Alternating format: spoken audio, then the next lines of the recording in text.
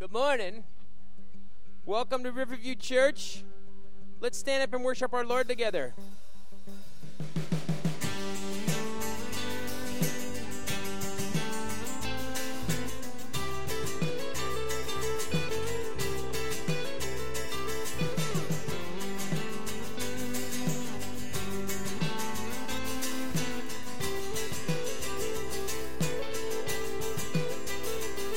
He's coming on the clouds. Kings and kingdoms will bow down, and every chain will break as broken hearts declare His praise. For who can stop the Lord Almighty? Our God is the Lion of Judah. He's roaring with power and fighting our battles, and every knee will bow before Him.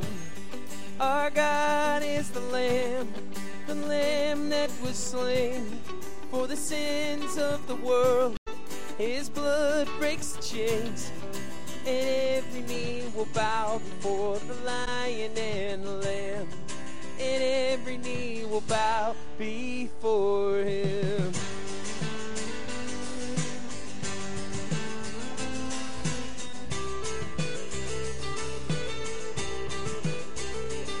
So open up the gates, make way before the King of Kings. The God who comes to save is here to set the captives free. For who can stop the Lord? Oh, come on, sing it out, church! Our God is the Lion of Judah. He's roaring with power and fighting our battles, and every knee will bow before Him. Our God is the Lamb that was slain for the sins of the world. His blood breaks the chains, and every knee will bow before the Lion and the Lamb, and every knee will bow before Him.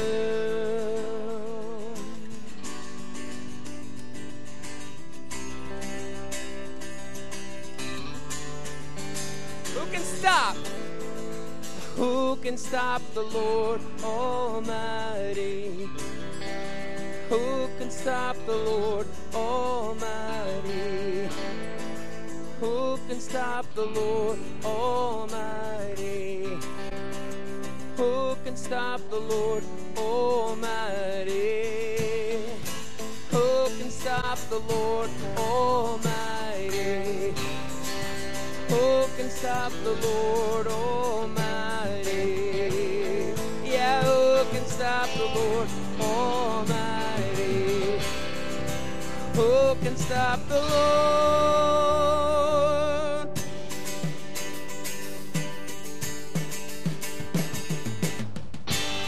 Our God is the Lion of Judah. He's roaring with power and fighting our battles, and every knee will bow before Him. Our God is the Lamb that was slain for the sins of the world. His blood breaks the chains, every knee will bow before the Lion and the Lamb, and every knee will bow before Him.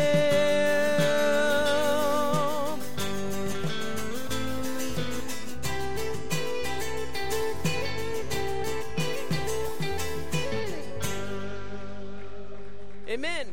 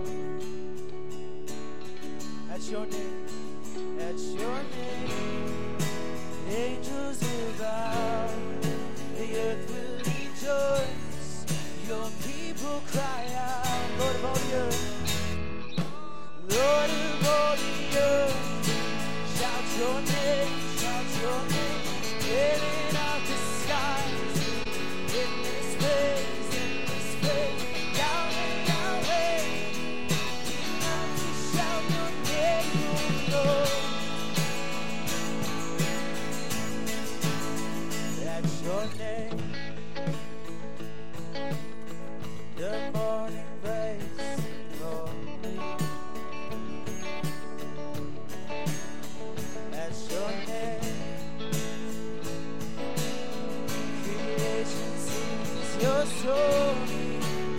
At your name, angels will bow. At your name, angels will bow. The earth will rejoice. Your people cry out. Oh, Lord of all the earth, we shout your name, filling up the skies with endless praise, Yahweh, Yahweh. We love to shout your name, oh Lord. There is no one like our God. We will praise you. There is no one like our God. We will sing. There is no one like our God. We will praise you. There is no one like our God. We will sing. There is no one like our God. We will praise you. Jesus is our God. We'll say,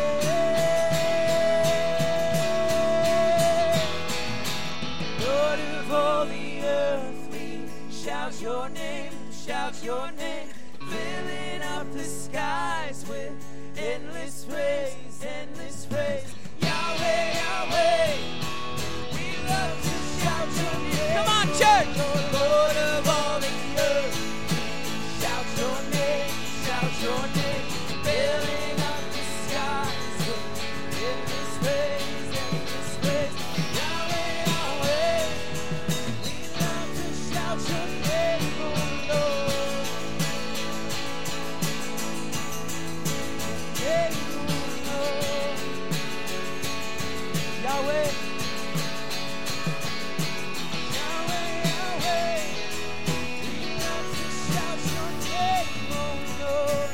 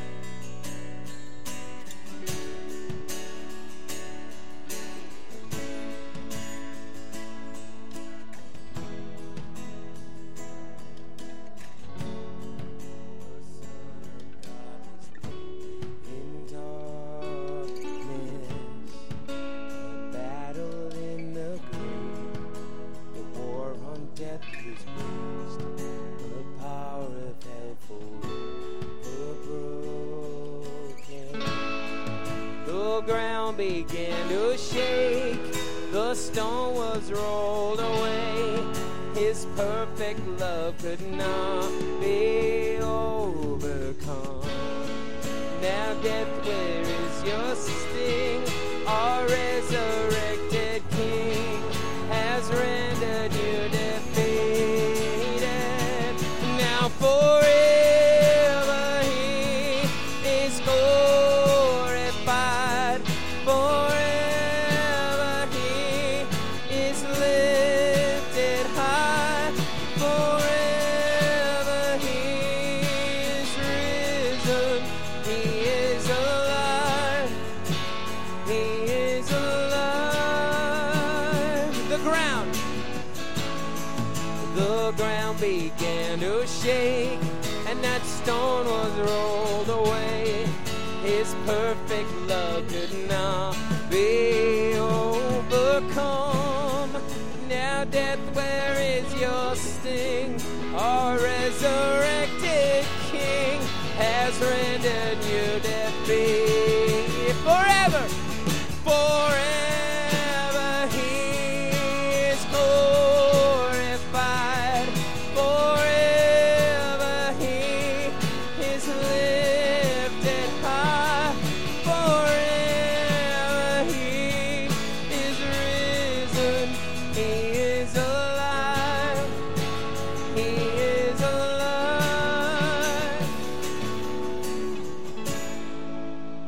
We sing hallelujah. We sing hallelujah. We sing hallelujah. The Lamb is overcome. We sing hallelujah. We sing hallelujah. We sing hallelujah. The Lamb is overcome. Forever he is glorified. Forever he is lifted high.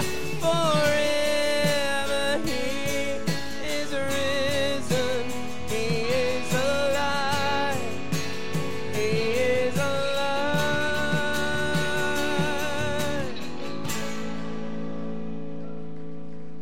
Amen. We're gonna teach a new one. It's not exactly a new song, but we haven't done it here yet. So here's how the chorus goes.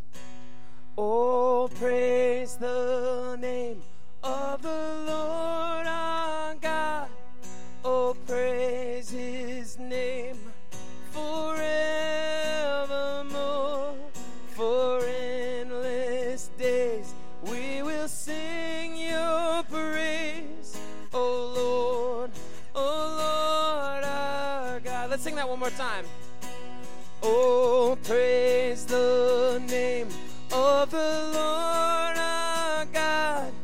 Oh, praise his name forevermore. For endless days we will sing your praise.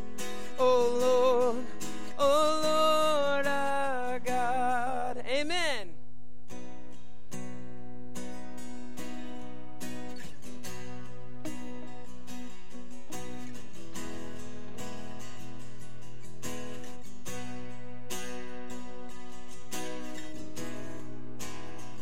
I cast my mind to Calvary, where Jesus bled and died for me. I see his wounds, his hands, his feet, my Savior on that cursed tree. His body bound and drenched in tears, they laid him down in Joseph's tomb, the entrance sealed by heavy stone. Messiah still and still alone. Oh, praise the name. Oh, praise the name of the Lord our God. Oh, praise his name forevermore. For endless days we will sing your praise. Oh Lord our God. Then on the third, at break of dawn, the Son of Heaven rose again. Oh, trample death, where is your sting? The angels roar for Christ the King. Oh, praise! Oh, praise the, come on!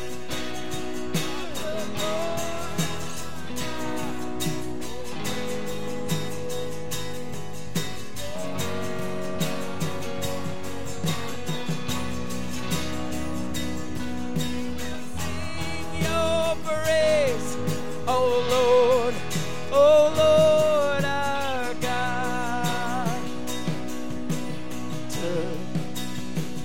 we shall return in robes of white. The blazing sun shall pierce the night, and I will rise among the saints, my gaze transfixed on Jesus' face.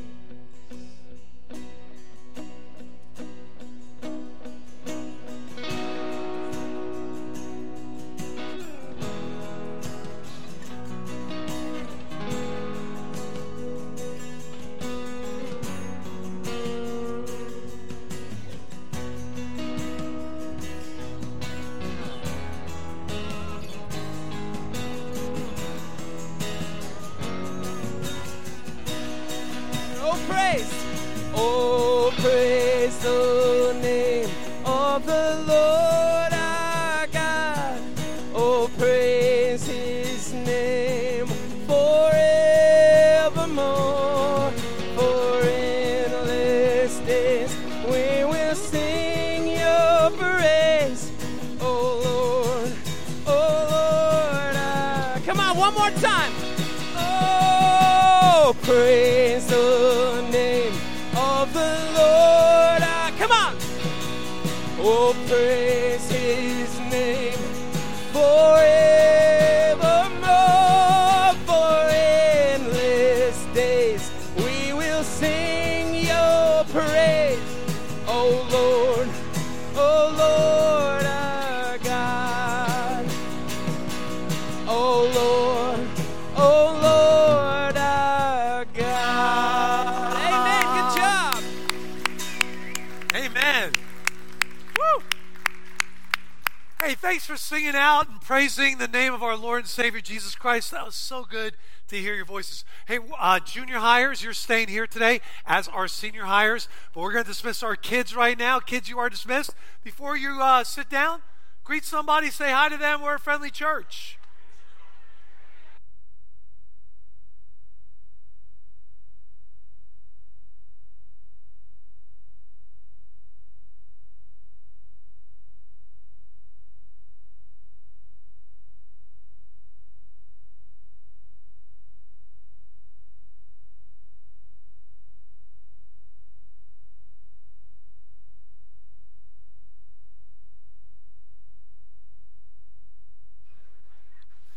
All right.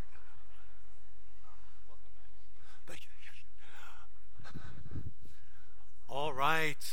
Well, as you probably know, 65 of us are down in Mexico, and so we'll be praying for them in just a few minutes, but we're excited about what they are doing. They'll be working with kids and families with 3 separate churches down in Ensenada. They left Saturday morning, and they'll be coming back later this week on Friday. So we want to be praying for them, and that'll be an exciting time.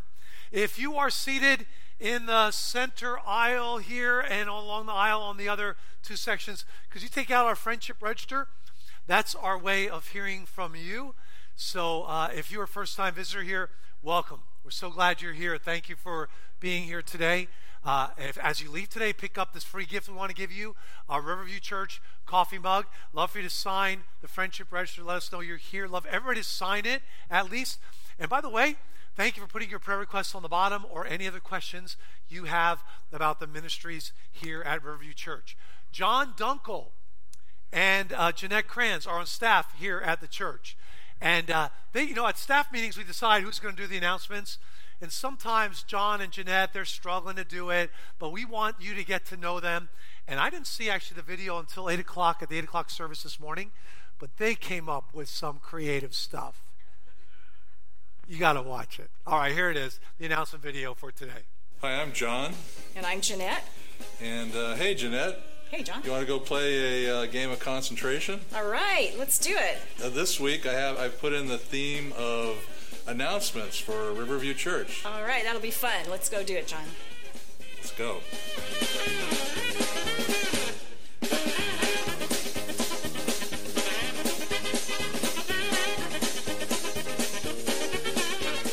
Men, this July 16th, there's going to be an alumni dinner. It's going to be celebrating the conclusion of the men's studies for the year. We're going to be having brats, and there's going to be plenty of fellowship around the table. Check the bulletin for details. Today's the last day to sign up. Hey men, on July 23rd we begin our Summer Bridge Bible Study. Jeanette, do you know who's speaking this year? No, who's the speaker this year, John? Tony Evans. Oh, he's great. Yeah, he is. Check your bulletins for details. Wonderful. Hey, John, did you know Wednesday the Precept Bible Study is starting out? Actually, I hear it's continuing on through the summer. Oh, that's great. That'll be a wonderful study as well. Hope lots of people can come. Yep.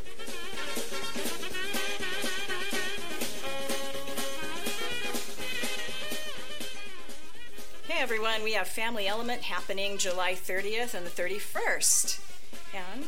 And the guest speaker this year is Brandon Vasquez. Be sure to sign up on the patio today.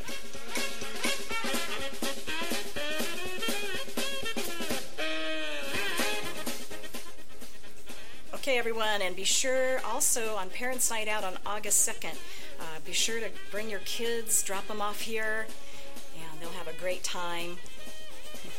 Can I bring my dog too? Oh, no, I don't think dogs are allowed, though. Okay. See the bulletin for more details.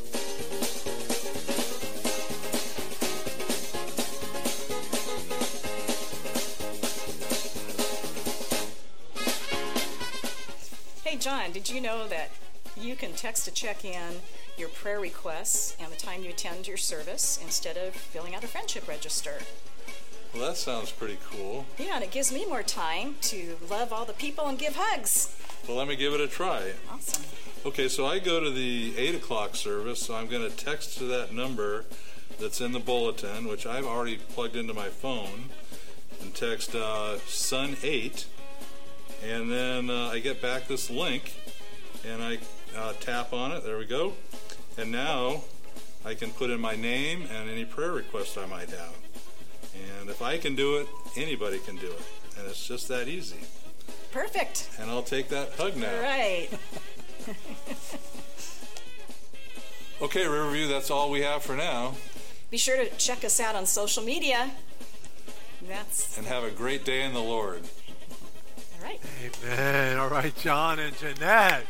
Woo! All right, John. Good morning, Riverview. I'm Paul Rowan. I'm told to stand back here. That way we won't get any squawks from this. This morning we are highlighting Jim and Karen Fox, missionaries in the Middle East. And as the ushers come forward, I'd like to be able to pray over the offering as well. Before I do that, a little shout out to my baby daughter over here on the keys. It's her birthday today.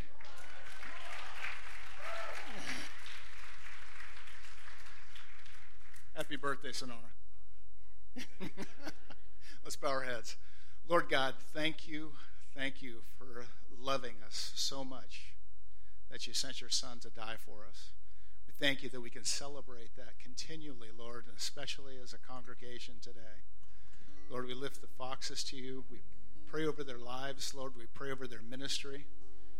I pray, Father, that the joy of eternity would be theirs. They would be able to share it with folks, and it would be received. Lord, we thank you also for the opportunity to participate in your ministry.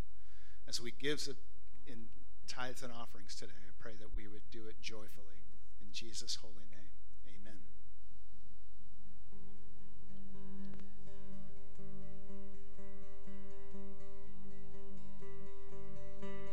You are my strength when I am weak.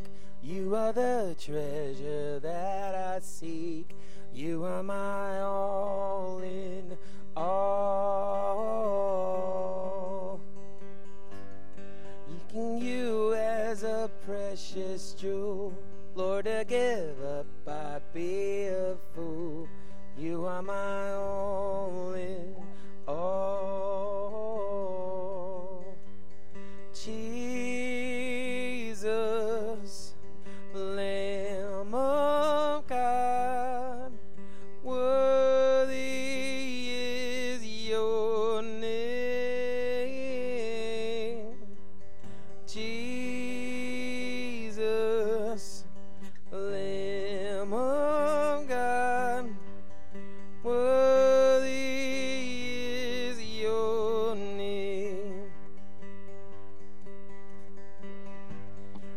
taking my sin, my cross, my shame, rising again, I bless your name. You are my all in all.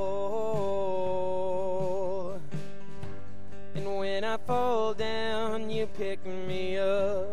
When I am dry, you fill my cup. You are my all in all. Jesus, Lamb of God, worthy is your name. Jesus, Lamb of God, worthy is your name.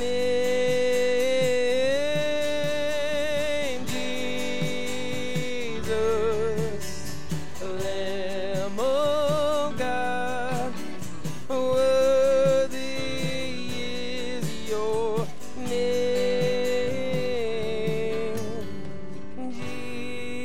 Jesus, Lamb of God, worthy is your name.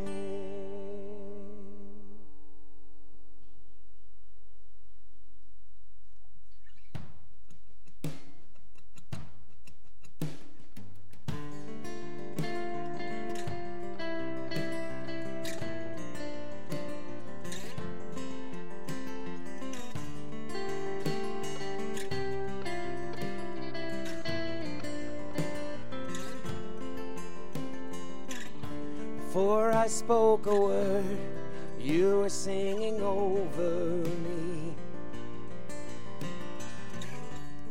You have been so, so good to me. Before I took a breath, you breathed your life in me. You have been so, so kind to me. Oh, the overwhelming, never-ending, reckless love of God. Oh, it chases me down, bites till I'm found, leaves the 99. I couldn't earn it, I don't deserve it, still you give yourself away. Oh, the overwhelming, never-ending, reckless love of God, yeah.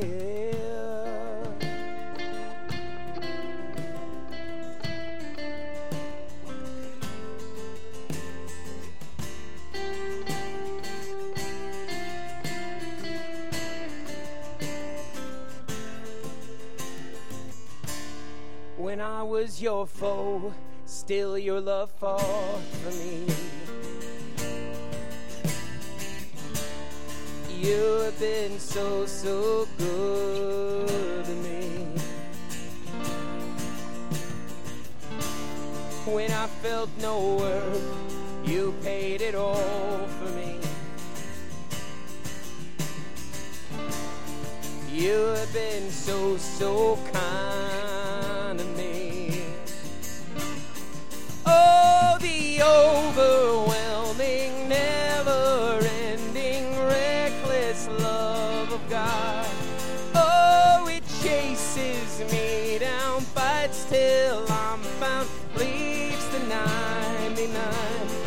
I couldn't earn it, I don't deserve it, still you give yourself away. Oh, the overwhelming, never-ending, reckless love of God, yeah.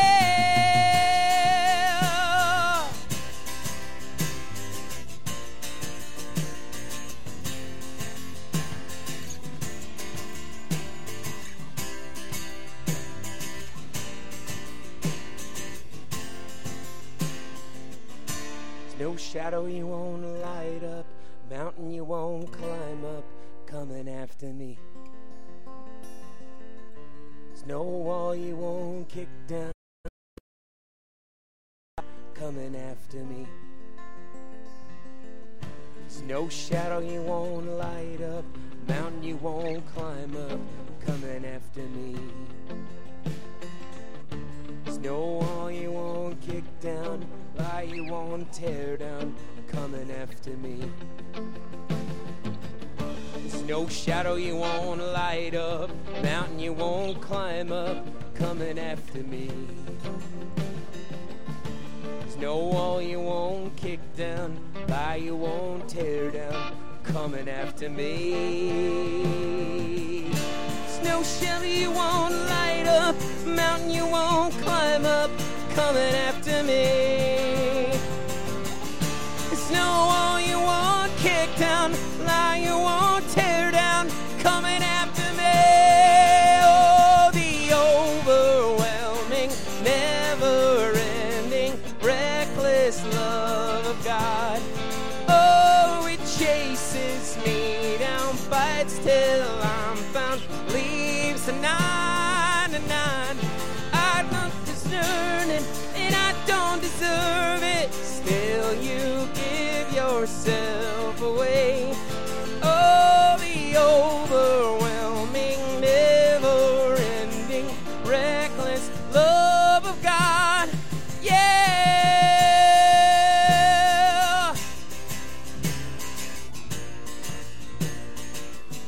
Oh, yeah.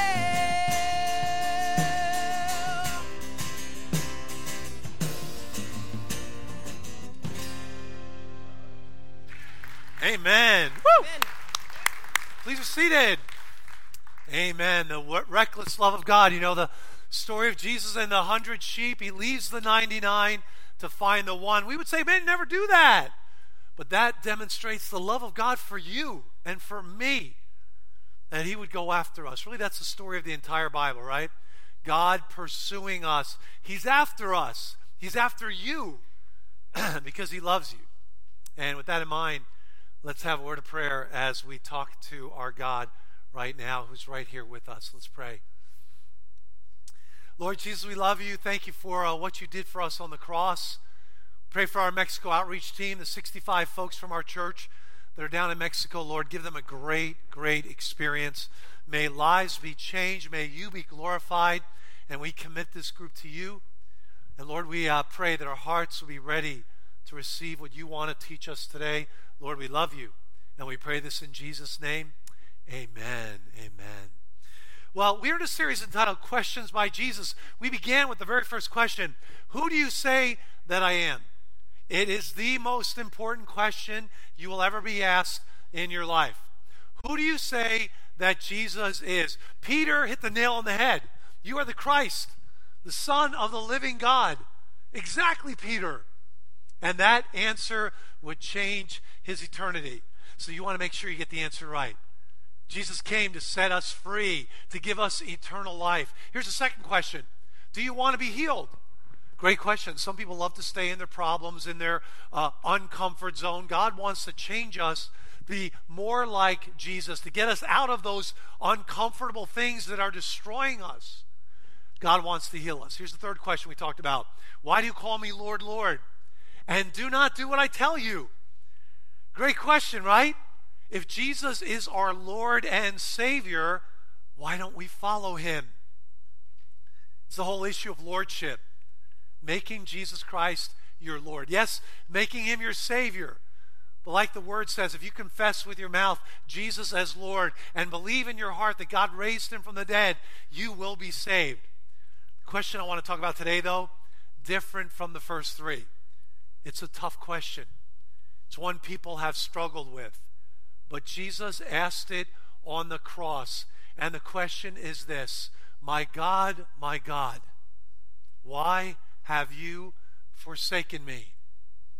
You know, it's not a question you're going to see on a lot of bumper stickers, amen? You're not going to see this verse on a bumper sticker.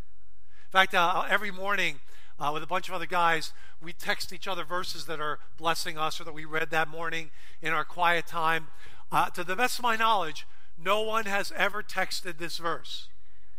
My God, why have you forsaken me? But I want you to know this is not a verse of defeat by Jesus. This is a verse that Jesus will highlight exactly what happened on the cross. What took place? What transpired? What happened when Jesus died on the cross? The bottom line is this. The question Jesus asks, while nailed to the cross, reflects the awesome person that he is and the mind-boggling price that was paid for our freedom and salvation. I'd like you to open God's Word, amen, to Matthew 27, the very Word of God. Jesus is hanging on the cross in this passage. And Jesus, by the way, you probably know this, gives 7 statements on the cross. This is one of them. And we're going to start at verse 45. As Jesus is hanging in agony on the cross, 100% divine, 100% human, mixed together in this awesome being, Jesus Christ. Verse 45. Now about the 6th hour. What time is that in the Jewish clock? Noon, exactly. So it's noon, all right? There was darkness over all the land. Right away, you should be like, wait a minute. It's noon. We're at 11:40 right now. This is about the brightest time of the day. But when Jesus is hanging on the cross, it's noon and darkness was over the entire land. You don't often think about that. In fact, most depictions of the crucifixion, you don't see that. And when I read the Word of God, I believe the Word of God is the absolute truth of God. So when it says there was darkness over all the land, that's what there was. It doesn't say it got a little darker. It doesn't say there was a slight cloud cover. It says there was darkness. And when I read that, I think like pitch darkness. A better depiction of the crucifixion might be something like this at noon. And if you were standing there, you would probably realize something amazing is happening with this Jesus hanging on the cross. In fact, they come to the right conclusion at the end of the passage when they say, truly, this was the Son of God. For 3 hours, darkness over the land. Let's keep reading. And about the 9th hour, that would be 3 p.m., Jesus cried out in a loud voice, saying, Eli, Eli, lema sabachthani, which is Aramaic for my God, why have you forsaken me? And some of the bystanders, hearing it, said, this man is calling Elijah. And one of them at once ran and took a sponge, filled it with sour wine, and put it on a reed, and gave it to Jesus to drink. But the others said, wait, let us see whether Elijah will come to save him. And Jesus cried out with a loud voice and yielded up his spirit. Now look at some of the amazing things that happen now. And behold, the curtain of the temple was torn in two from top to what? Bottom. You know what curtain that is, right? That was the massive curtain that separated the holy place in the temple from the Holy of Holies, where once a year the high priest in Israel would enter and offer up sacrifices for the nation of Israel. That was on the day called Yom Kippur. Yom meaning day, Kippur, atonement. A day to make God and Israel at one again. That curtain was torn from top to bottom. What was God saying? God tore it from top to bottom to make sure you knew that it wasn't man that tore it. It was torn from top to bottom. This is a curtain 30 feet high, torn top to bottom. God was saying this: when you place your faith and trust in Jesus Christ, what Jesus did on the cross, the Lamb of God, offers you direct access to God. You become a priest in God's kingdom. You have direct access to walk into the presence of the Almighty God of this universe and cry out, Abba, Daddy, Father. It's awesome. Direct access. What else happened? And the earth shook and the rocks split. The tombs, sometimes we forget this happened. The tombs also were opened, and many bodies of the saints who had fallen asleep were raised. And coming out of the tombs after his resurrection, they went into the holy city, Jerusalem, and appeared to many. When the centurion and those who were with Jesus, keeping watch over him, saw the earthquake and what took place, they were filled with awe and said, "Truly, this was the Son of God." You know, in the midst of this darkness, as Jesus is hanging there, we begin to understand this was all about God's judgment on sin. In fact, William Hendrickson, a famous New Testament scholar, wrote many books about the New Testament, wrote this about the darkness. He said this: the darkness meant judgment, the judgment of God upon our sins. His wrath, as it were, burning itself out in the very heart of Jesus, so that Jesus, as our substitute, suffered most intense agony, indescribable woe, terrible isolation, or here's the word, forsakenness. And in the midst of this darkness, Jesus lifts up his heart-rending cry, my God, why have you forsaken me?" So that's a powerful statement. But it helps us understand exactly what happened on the cross.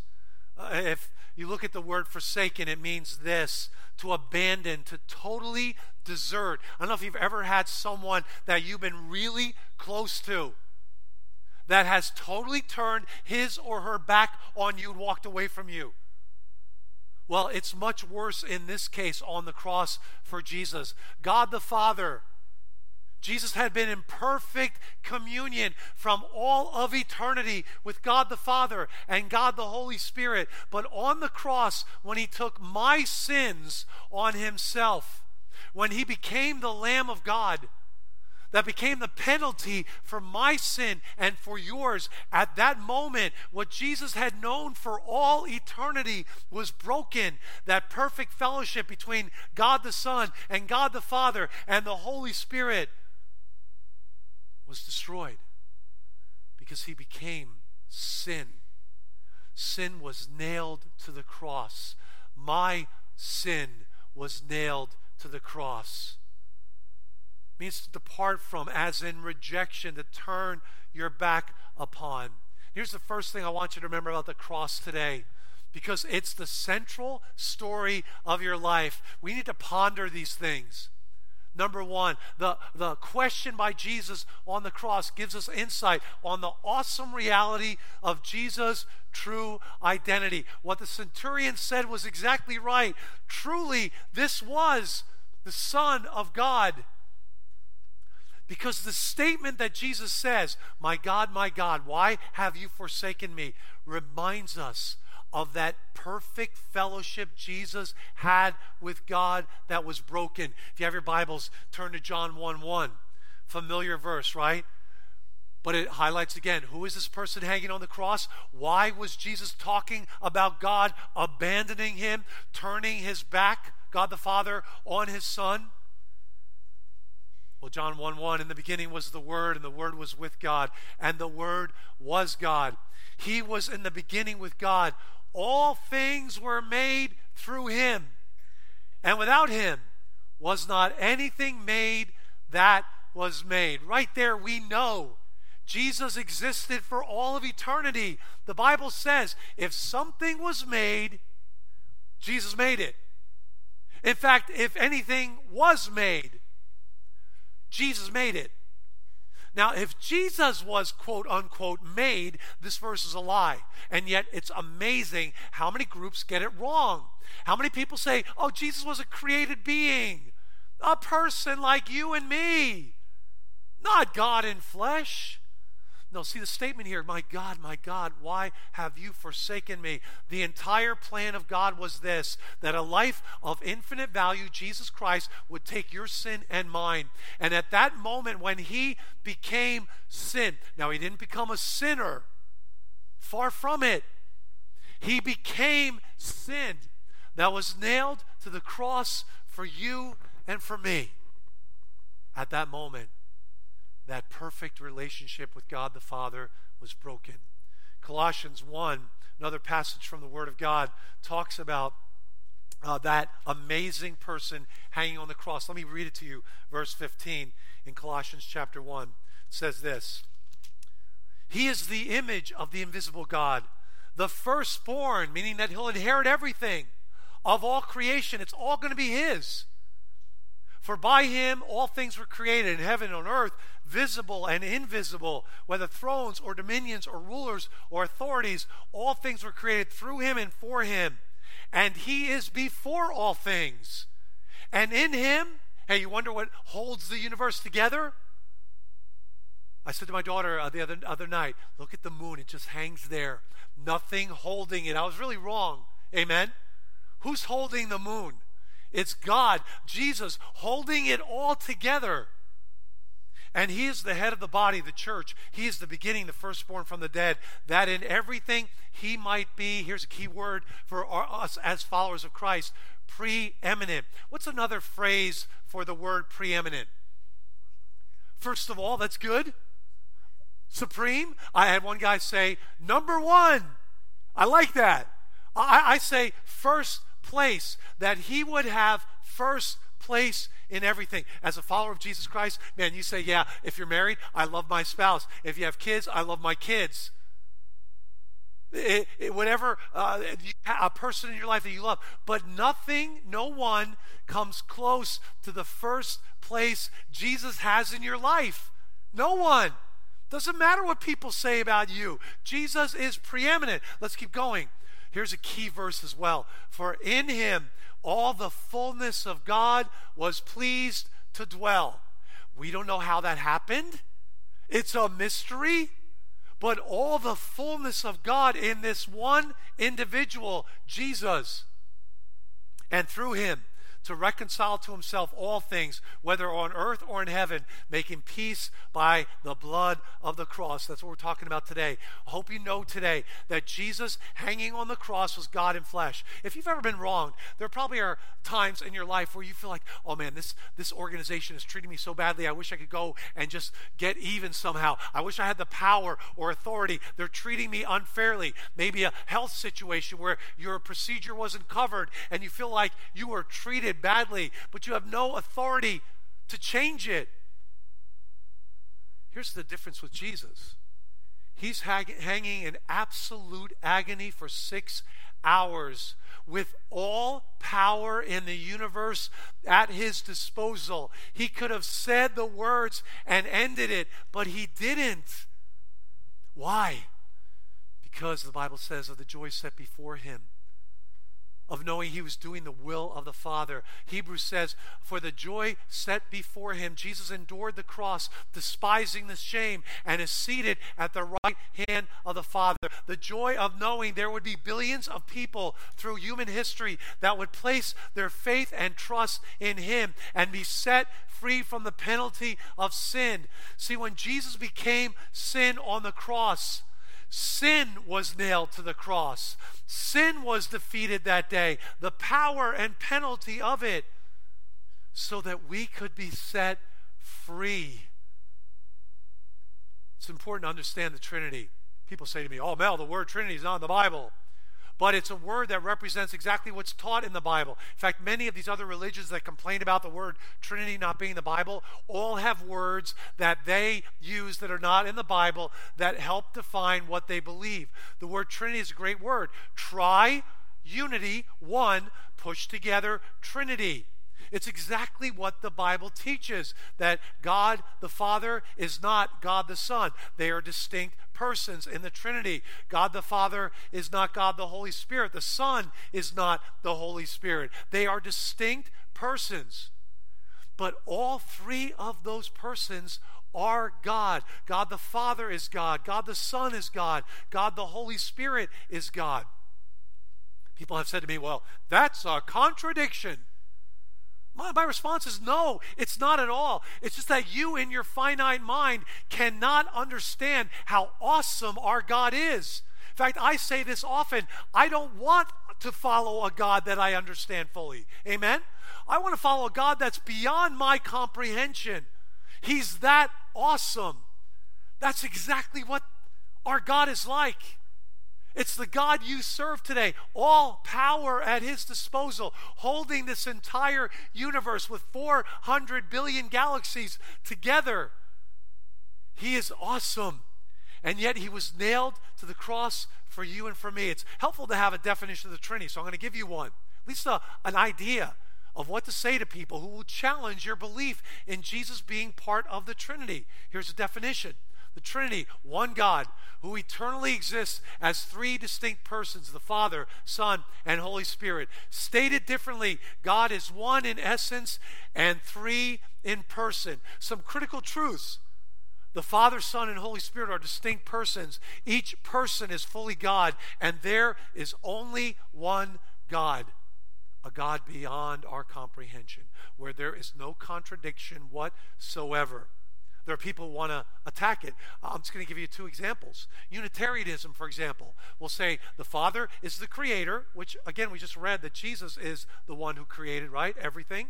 But they change that. And then they say the Son is a created being. Again, not what the Bible says. And they'll say that the Holy Spirit is just an impersonal force. And here's another false teaching. It's called Sabellianism. It comes from an early church leader who taught falsely. His name was Sabellius. He taught what's called modalism, and it's infiltrated some groups even in the modern day church today. Still exists. It's the error of this, that in the Old Testament, God was in the mode of the Father. During the Gospels, God was in the mode of Jesus, the Son. Then after the church was born in the New Testament, and today, God is in the mode of the Holy Spirit. One person, three different modes. That's not what the Bible teaches.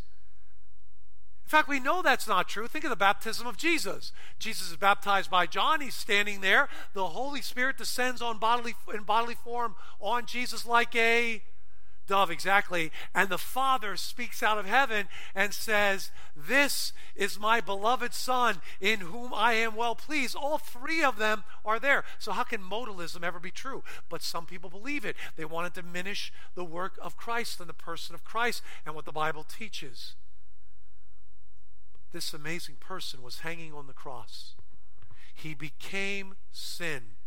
He took my sin and yours and the sins of the entire world.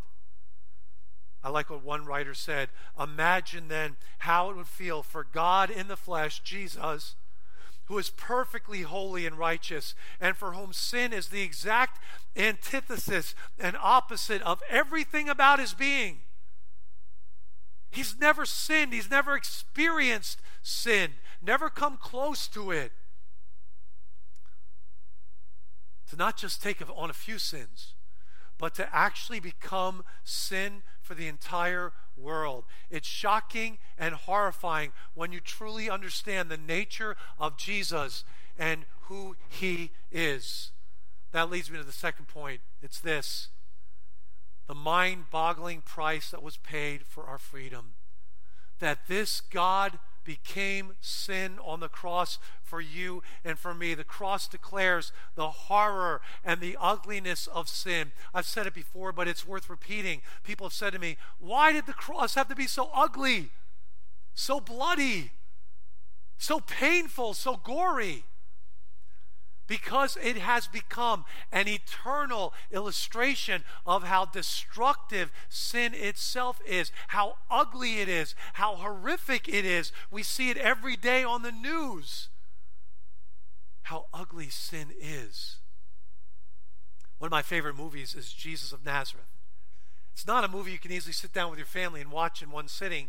It's 6 hours long. But when it first came out, people were worried that it might not depict Jesus in a way that it should. But I love the movie, and people who were believers like you and me praised the movie for the way it depicted Christ. The Passion of the Christ, another great movie, and that truly displays the ugliness and bloodiness of the crucifixion.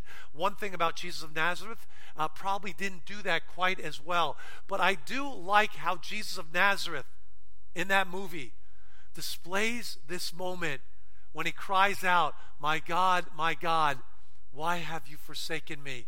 You see the desperation of that moment when Jesus, for the first time in all of eternity, has a broken relationship with the Father as the Father turns his back on the Son, as the Son becomes sin, nailed to the cross. In this clip I'm going to show you, you're going to see Caiaphas amazed that even as Jesus makes this statement, he's quoting the Word of God, which illustrates the amazing commitment Jesus has to the Word of God. We'll talk about that later. And then Nicodemus is going to show up in the clip. And I love how the movie Jesus of Nazareth displays Nicodemus. Remember Nicodemus, the person that came to Jesus at night, too embarrassed to go to Jesus during the day. And Jesus said to Nicodemus, this teacher of Israel who knew the Old Testament backwards and forwards, knew the Old Testament extremely well. He says to Nicodemus, Nicodemus, you must be born again. You have to be made alive again spiritually. Nicodemus, you know a lot of information. But here's the key, and the verse that we probably have all heard, it's at most NFL football games. For God so loved the world that he gave his only Son, that whosoever believes in him will not perish, but have everlasting life. In Jesus of Nazareth, they show Nicodemus looking at Jesus on the cross, and he quotes appropriately Isaiah 53, a prophecy that was made 700 years before the crucifixion of Jesus. So as we watch this clip, let's focus on this moment that Jesus loses that perfect fellowship with God the Father as he becomes sin. Let's watch it now.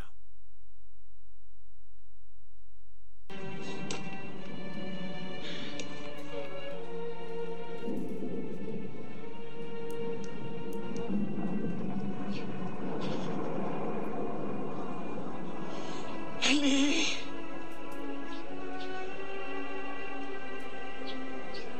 Eli!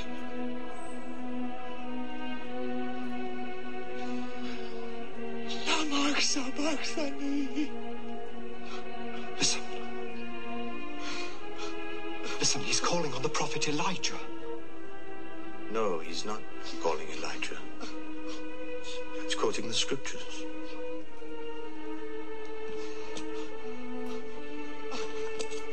Even now, nailed to the cross, he quotes the scriptures.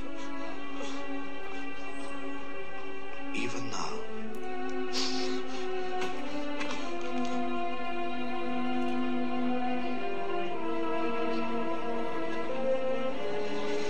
He was despised and rejected of men, man of sorrows, unacquainted with grief.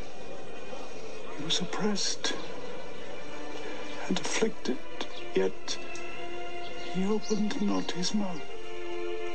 He was brought as a lamb to slaughter, and as a sheep before its shearer is dumb. Surely he hath borne our griefs and carried our sorrows. Yet we did esteem him stricken, smitten of God, and afflicted. But he was wounded for our transgressions. He was abused for our iniquities. And through his wounds, we are healed.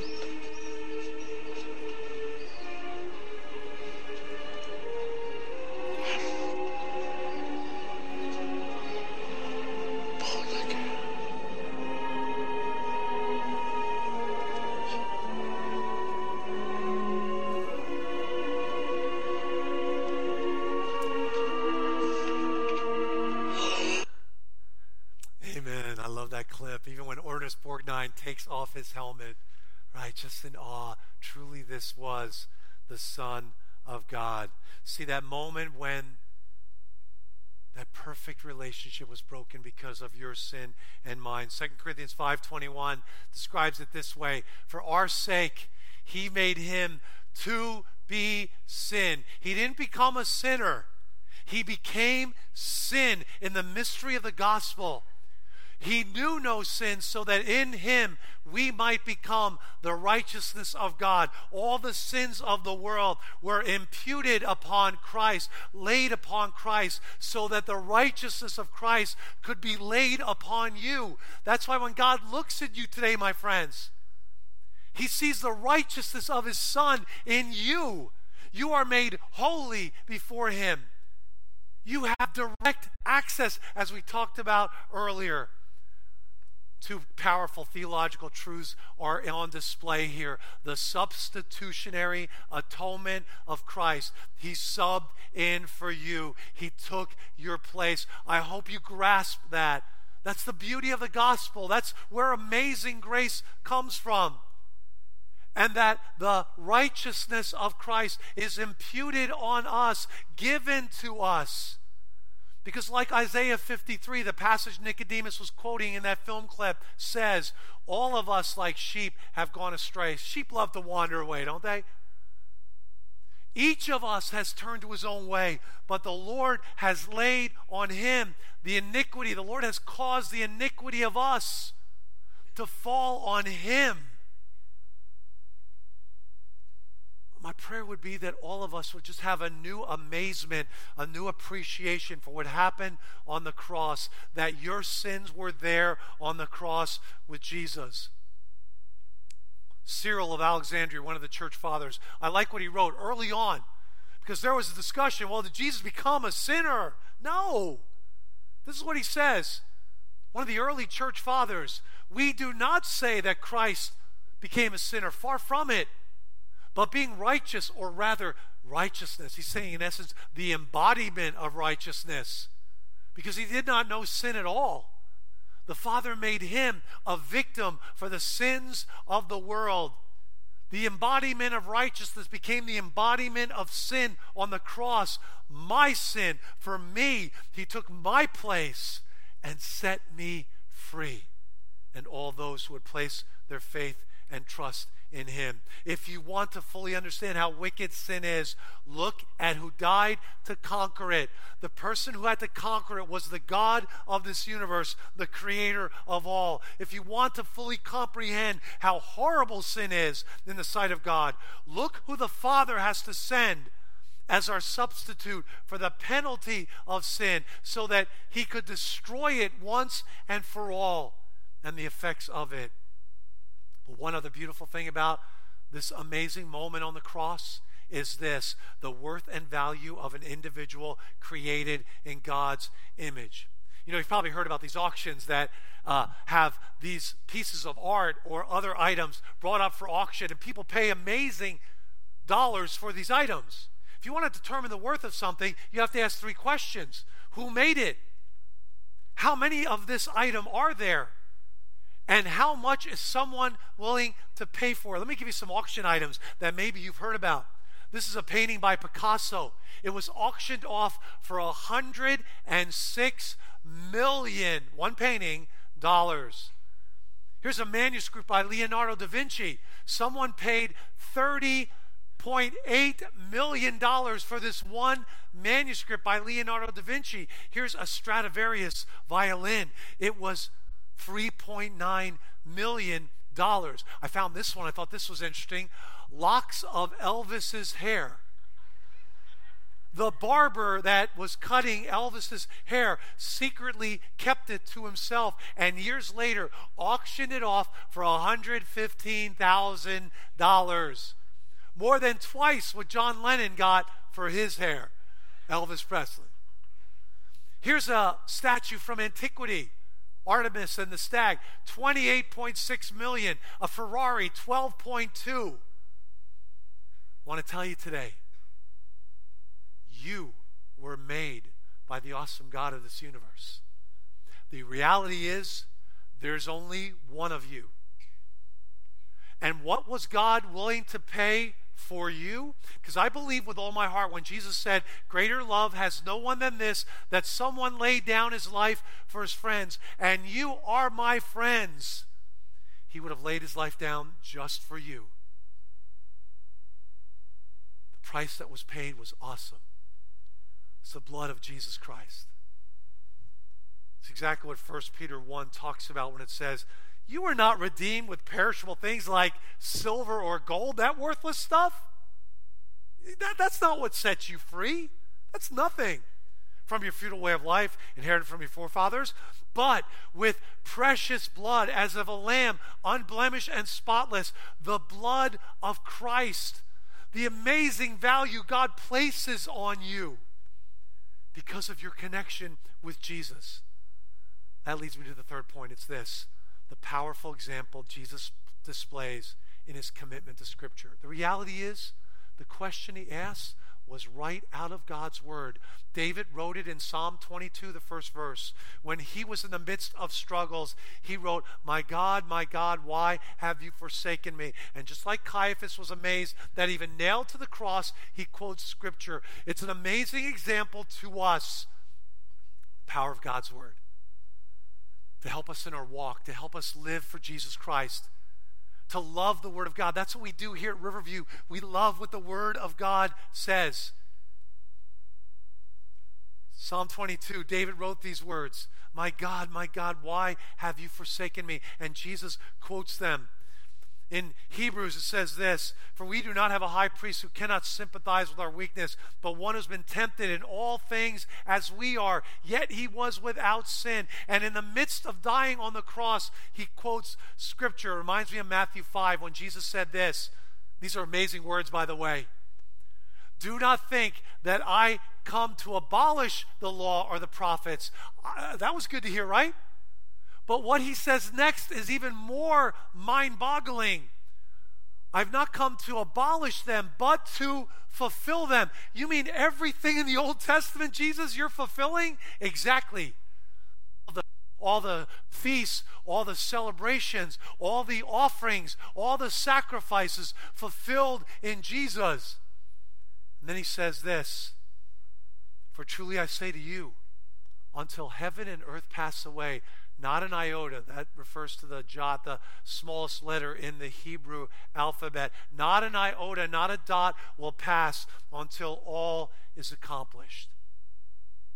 He had a love for Scripture and displayed it even on the cross, as we should have, as we seek to live for Him. As we close today, I want to say this.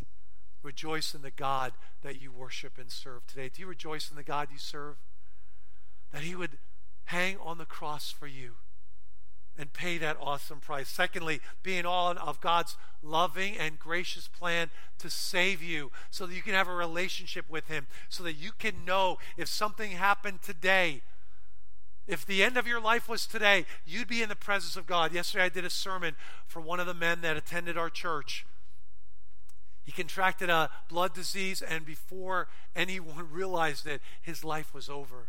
We don't know when our life is going to come to an end. And I always see those times, the funeral service was in Murrieta, as so precious, because my goal is, with God's help, to present the gospel as clearly as possible, because my perception was there were many people who did not know Christ, who had not made a decision for Jesus.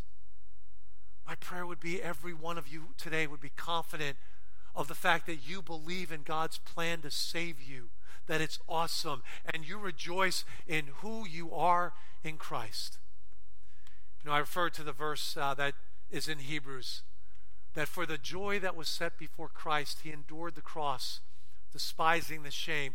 The joy was to see people like you here worshiping Him and having a relationship with the God that created you. Not because He needs us. He doesn't need us.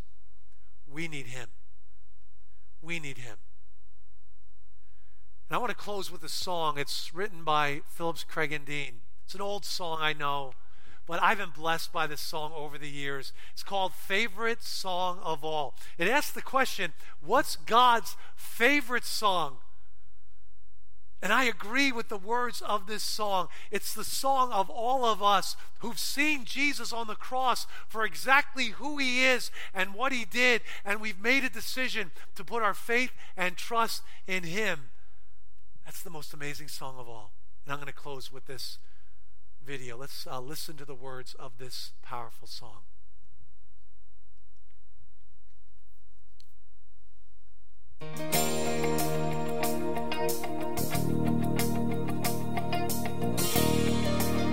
Love you, Jesus. Loves to hear the wind sing as it whistles through the pines on mountain peaks. And He loves to hear the raindrops as they splash to the ground in a magic melody. He smiles in sweet approval as the waves crash to the rocks in the harmony.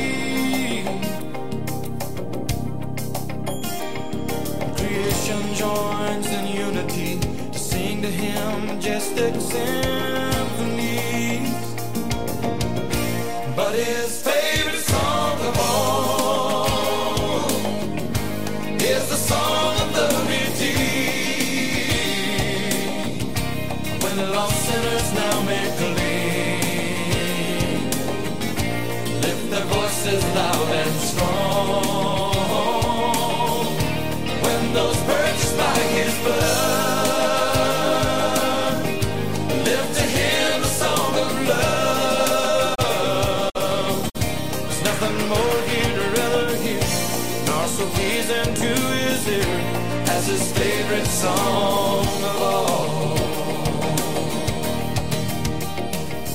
And he loves to hear the angels as they sing, holy, holy is the Lamb. Holy is the Lamb.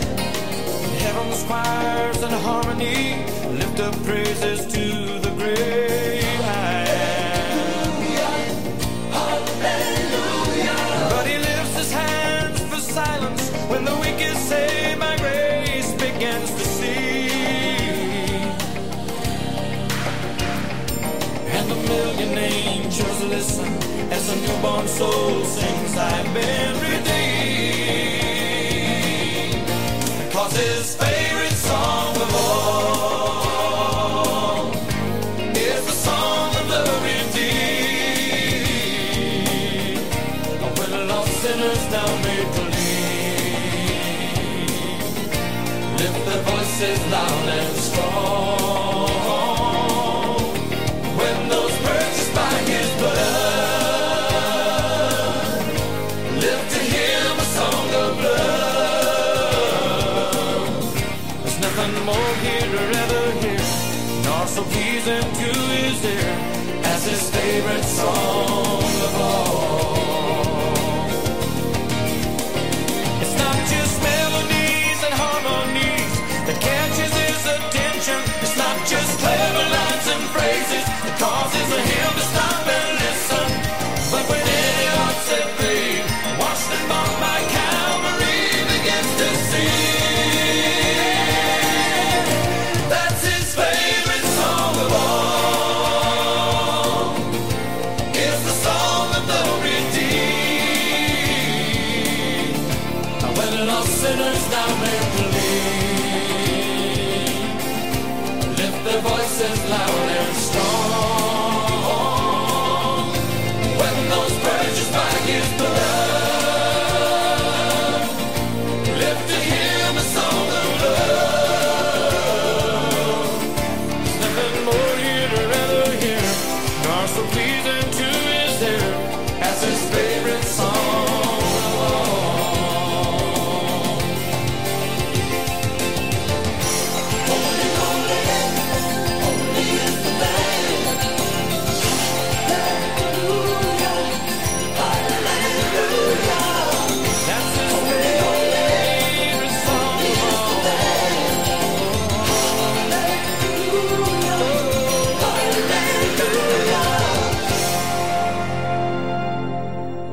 Amen, amen. Love that song.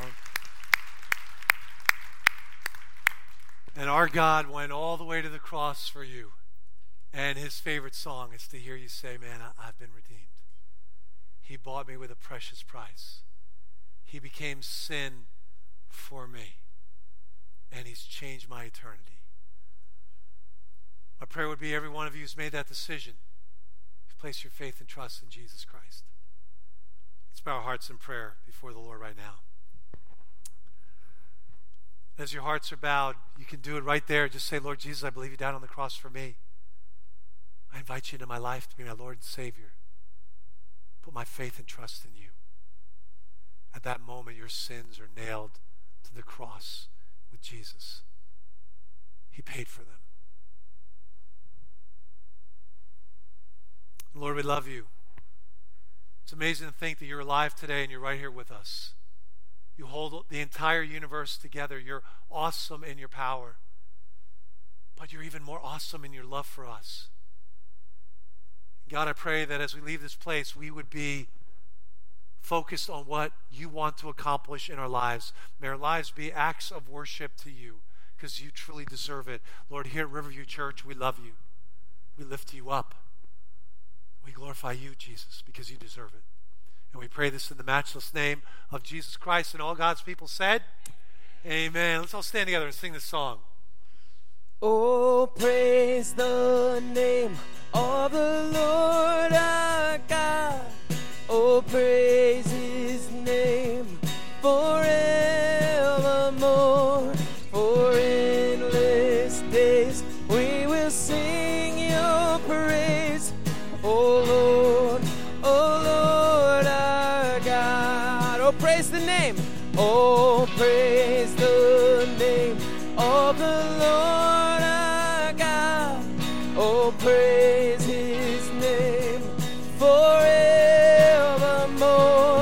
For endless days we will sing your praise. Oh Lord our God. Amen. Amen. Men, don't forget, men, to sign up for that meal this Tuesday for the men's ministry. We have elders and home group leaders up front. Love to pray with you. And live this week all for him. God bless you. See you on the patio.